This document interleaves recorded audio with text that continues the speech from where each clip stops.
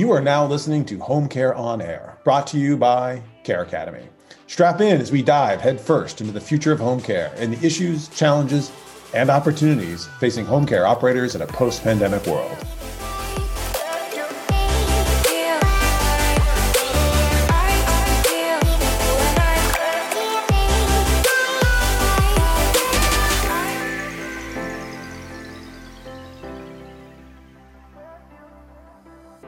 Welcome. My name is Aaron Dunn, SVP of Marketing for Care Academy, the industry's leading provider of care enablement solutions designed to manage your agency's training and compliance requirements.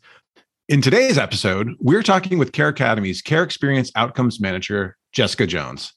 Jessica recently led a groundbreaking research study examining caregivers' educational and career aspirations, barriers caregivers face to furthering their education, and the opportunity for agency employers in providing these opportunities. We are very excited to be joined by Jessica today to talk through what this survey means, as well as the implications for the industry as a whole. Jessica, welcome to the podcast. Thank you for having me. I'm excited.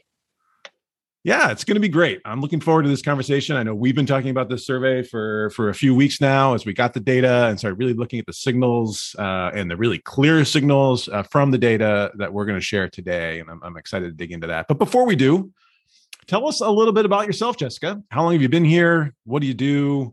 What do you do for fun? Where are you based? So I am the Care Experience Outcomes Manager. I joined Care Academy in August of 2020, so height of the pandemic. I learned about Care Academy through Helen, our CEO. I met her in Boston. She turned around and we talked about, she's like, "Oh, what do you do?" And I said, "I do long-term care research." She says, "We need to talk."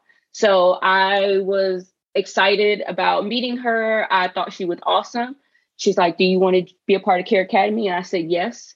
So that was kind of my journey to Care Academy. And I'm based in North Carolina, Durham, North Carolina.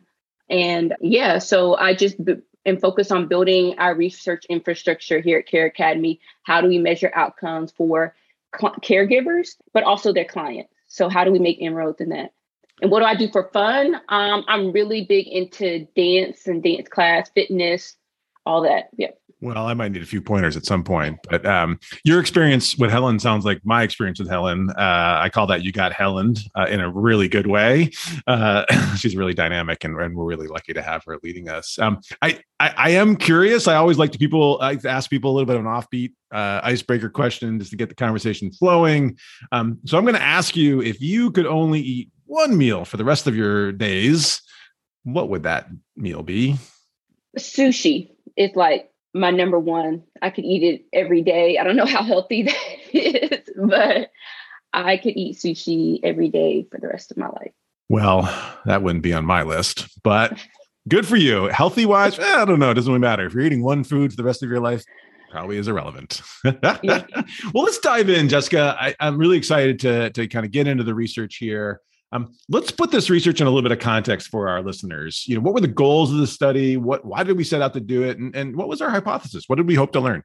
We really wanted to learn about caregivers' motivation and aspirations, and to uncover how best to support existing caregivers in delivering high quality care in the home. As one of my team members like to say, we wanted to know, what do caregivers really want when it comes to their education? So we want to keep it broad, but yeah, I think there's not enough research out there for understanding the caregivers and what they want. I very much agree. So tell us who was in the sample. What were the demographics in the survey? How many respondents were they? Where did they come from? What did we learn from that? Yeah, so we had 1,500 caregivers across the U.S. I think we had at least one response from every state, maybe two or states that I'm missing in that. 91% female. So if you know anything about the home care population, this is an overwhelmingly female-driven population, woman-driven population. They had a variety of educational backgrounds. So more than half had either a high school diploma or some college, but not a college degree. Most of them are working more than 30 hours a week. So they're doing this full time for one employer or multiple. And then 64% reported a household income of $50,000 or less. So again, if you know anything about this home care population, this is a kind of a low income, middle income population.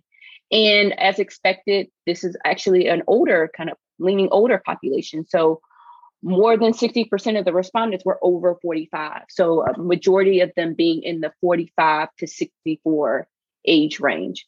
I think that's interesting that the population skews older. Some of the other metrics, I think, if you just thought about the industry generally, it wouldn't necessarily surprise you. But what do you think the implications of an older caregiver population, have, if any? Did that surprise you when you saw that data, or what are the implications of that, do you think? I wasn't surprised because, this is a aging population or workforce population, but I think it speaks to our need to recruit more caregivers into this population. And that's something that we're constantly thinking about, of how do we recruit a million more caregivers. It makes me think like, yeah, we need to do better, especially for home care workers. And the thing is that people in this profession are really committed to this profession. This is something that they do for a long time. They want to make a difference. They believe in caring for old adults. And sometimes this population is also, people are attracted to this population because they cared for a loved one. So they gain some expertise in that area to caring for a family member. And they see it as, oh, I can easily transition those skills into an actual profession. Yeah, it's interesting. We've talked to some of our agency owners who actually had that same experience, who were like, well, I got some experience with the industry as a family caregiver and thought, this isn't, something I could be part of and do some good. And it's sort of interesting to see that journey, both to, owning, operating an agency, but also becoming a professional caregiver. I know that the data here presents a strong signal for the number of caregivers who said they were interested in further education. I think the number was around 70%, which is a strong signal as any that this is an important topic. What kind of education, though, were caregivers most interested in, and what did they hope to do with that education? Yeah, so ongoing education takes on many forms, but universally, they're interested in healthcare related fields. So the most common upskilling pathways were to become a nurse, achieve CNA, so certified nursing assistant, or move into healthcare administration. We also offer option where they could select other, but they were more interested in staying in a healthcare setting. So other, but healthcare related. So there are a lot of roles in healthcare. And it sounds like the home care workers know that. So they see that they can advance their skills in a variety of ways in that field. What was also really hopeful about this survey was, when you ask them why they want to advance their skills, overwhelmingly people said that they just want to make a positive impact on the community. So like I was saying earlier, this is a workforce that doesn't get their due, but they're very committed to their work. Like they want to make a difference. So I thought that was really encouraging about the population. And then also, other motivating factors for wanting to pursue education include improving job opportunities, expanding their just educational horizons. And, of course, money is a factor. They want to improve the livelihood of their families. So they would like to make more money. But that was like fifth, right? Money was pretty far down the list. Right. I was surprised. So, yeah. I mean, I suppose that's indicative of, as you said, the first item on the list, which was having a broader impact. People don't get into this industry because they're trying to get rich. They do it because they feel a higher calling, and that mission orientation is really important. And education, I think oftentimes when people hear like continuing education, they think higher ed, go back and get a college degree. And that was on the list, correct? Yep. But more often than not, it was more about, additional training, certifications, et cetera, within their field. Is that fair? Yes, that is fair. And I think also, we talked about the demographics. So this is a field that, runs the gamut from 18 to over 65, and education looks different for, depending on where you are in your professional career. And I think the great thing about Care Academy is that we're considering the whole spectrum of what education looks like for a variety of learners. So, yeah, we don't want to be restricted to just thinking about education as higher education. And we want to think about it, well, how do we meet people where they are in their professional journey? And education truly is for everybody, and everybody could benefit from some kind of, either as upskilling, on the job training, certifications, and things like that. So what is holding them back? Okay, there's an overwhelming interest for more training supports, education supports, but the reality of it is not everybody is doing that today. What are some of the barriers that the survey samples said they faced when trying to pursue those ongoing education? Yeah, I think we need to understand this population. So one of the biggest barriers is cost. How much it costs to, either if they're pursuing a degree or community college or certifications and things like that. Another thing is work schedule. Like I said, these are people that are working full time, more than 30 hours a week. Maybe it's one job, maybe it's multiple jobs, but be able to balance, pursuing additional education with their work schedules can be a challenge. And then also household caretaking responsibilities. So they have families, sometimes have children. We know about the sandwich generation where people are taking care of their parents and their children. So we have to consider that as, thinking about the barriers and challenges that people face when pursuing further education. And they're not small challenges. They're definitely ones that you would expect, as you said, based on the demographics. So in that context, though, what role do employers play here for supporting caregivers and pursuing that ongoing education? And what's the outcomes that we would expect for that agency if they were able to provide these supports? Yeah, so we asked them kind of what role does education play in how they consider their staying in their current role or even thinking about their next job offer. And again, overwhelming preference is that they would choose to join or stay in agency if they were offered more opportunities to continue education, on the job training, further education and things like that. So 94% of caregivers say access to further education is an important consideration in accepting a job offer. So, that's like overwhelming preference. And 85%. Wait. Say that again. You got to say that again. What was that number? 94% of caregivers say access to further education is an important consideration in accepting a job offer. That is astounding to me. And I've already seen this data, so it's still astounding to me.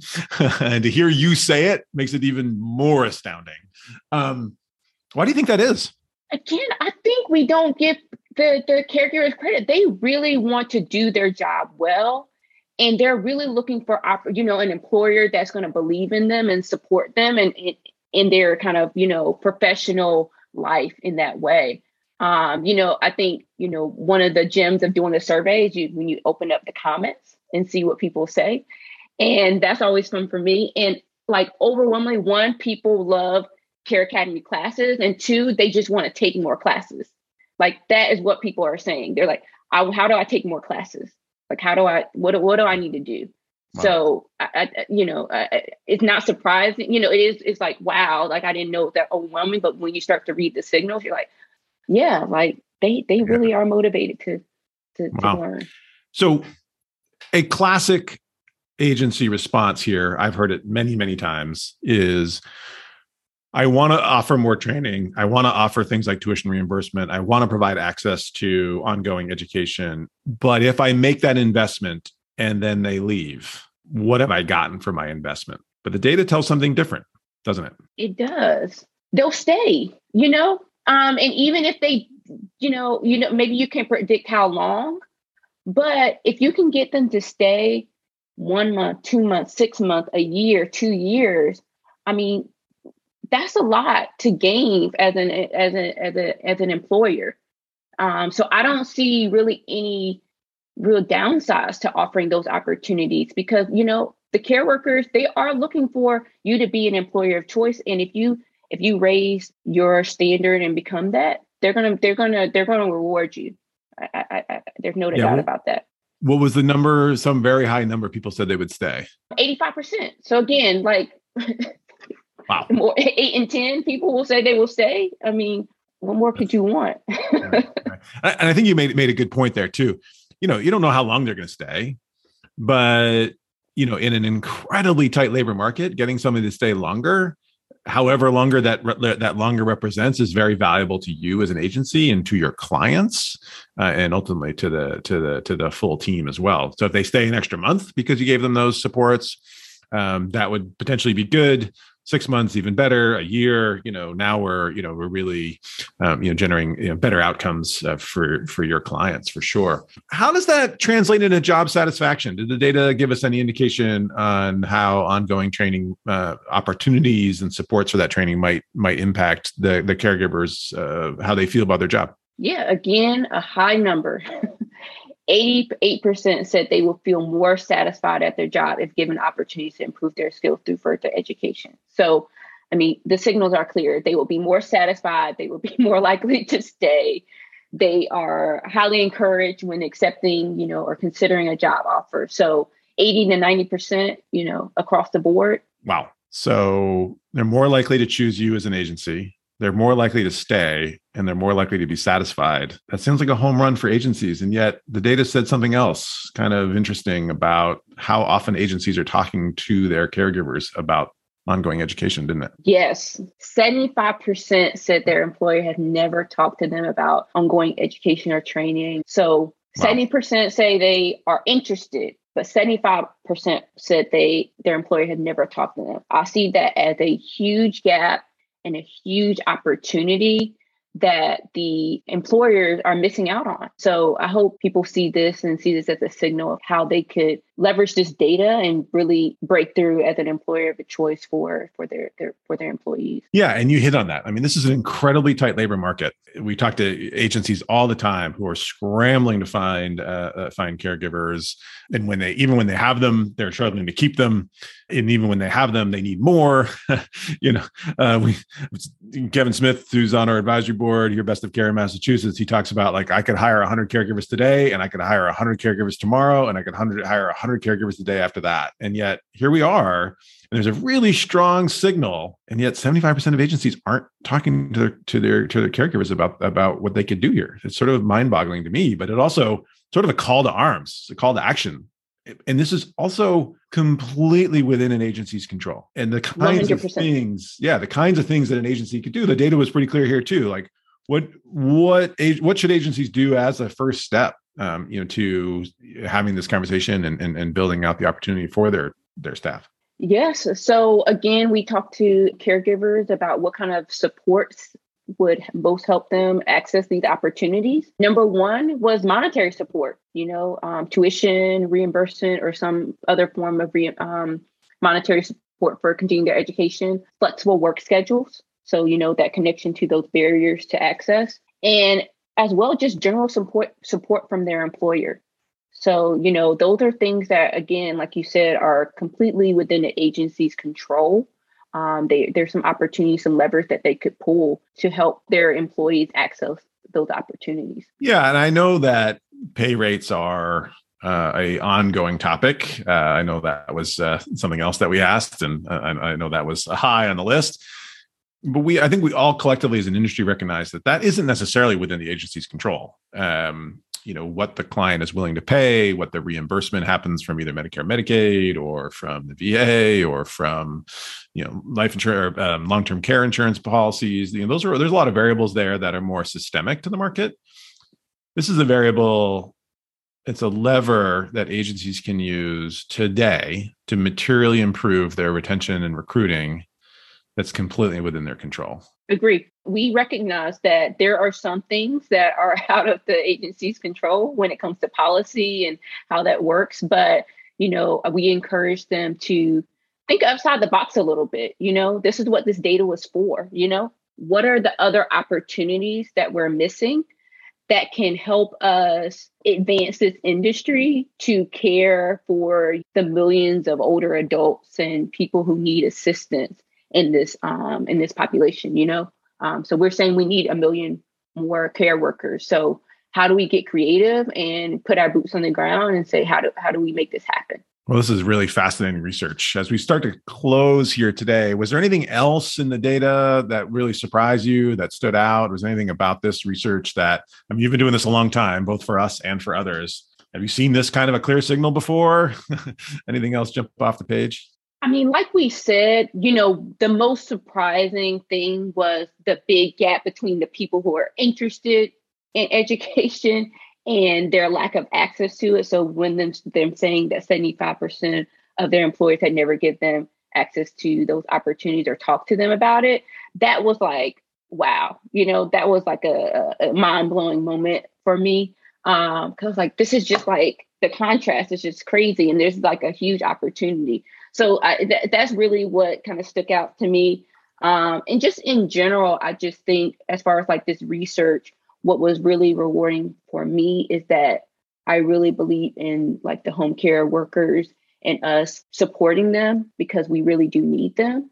And, we don't know enough about them. We need to recruit and retain, and we need to improve, this workforce, but we don't know a lot. We don't know a lot about them. Fun fact, though, is that the last National Home Health Aid Survey sponsored by the U.S. government was in 2007. Wow. That's over a decade ago. But yet this is the fastest growing and most in demand workers in the U.S. economy. Like we need 1 million more workers in the next decade, but we haven't even like taken the time to really get to know them and figure out how do we actually leverage this workforce to make it, to meet our goals and supporting the people that we need to support. So yeah, it's all exciting. I think that's a great summation. The time is now. Jessica, thank you so much for taking the time to join us today. It was very illuminating. I think I appreciate your presentation of the data and the story here and the signal for agencies. The full report is available at www.careacademy.com. And we look forward to talking with you in the future on additional research. Thank you for joining, Jessica. Thank you for having me. And that closes today's podcast. Thank you to our guests and thank you to you, our listeners. Please visit www.careacademy.com to learn more.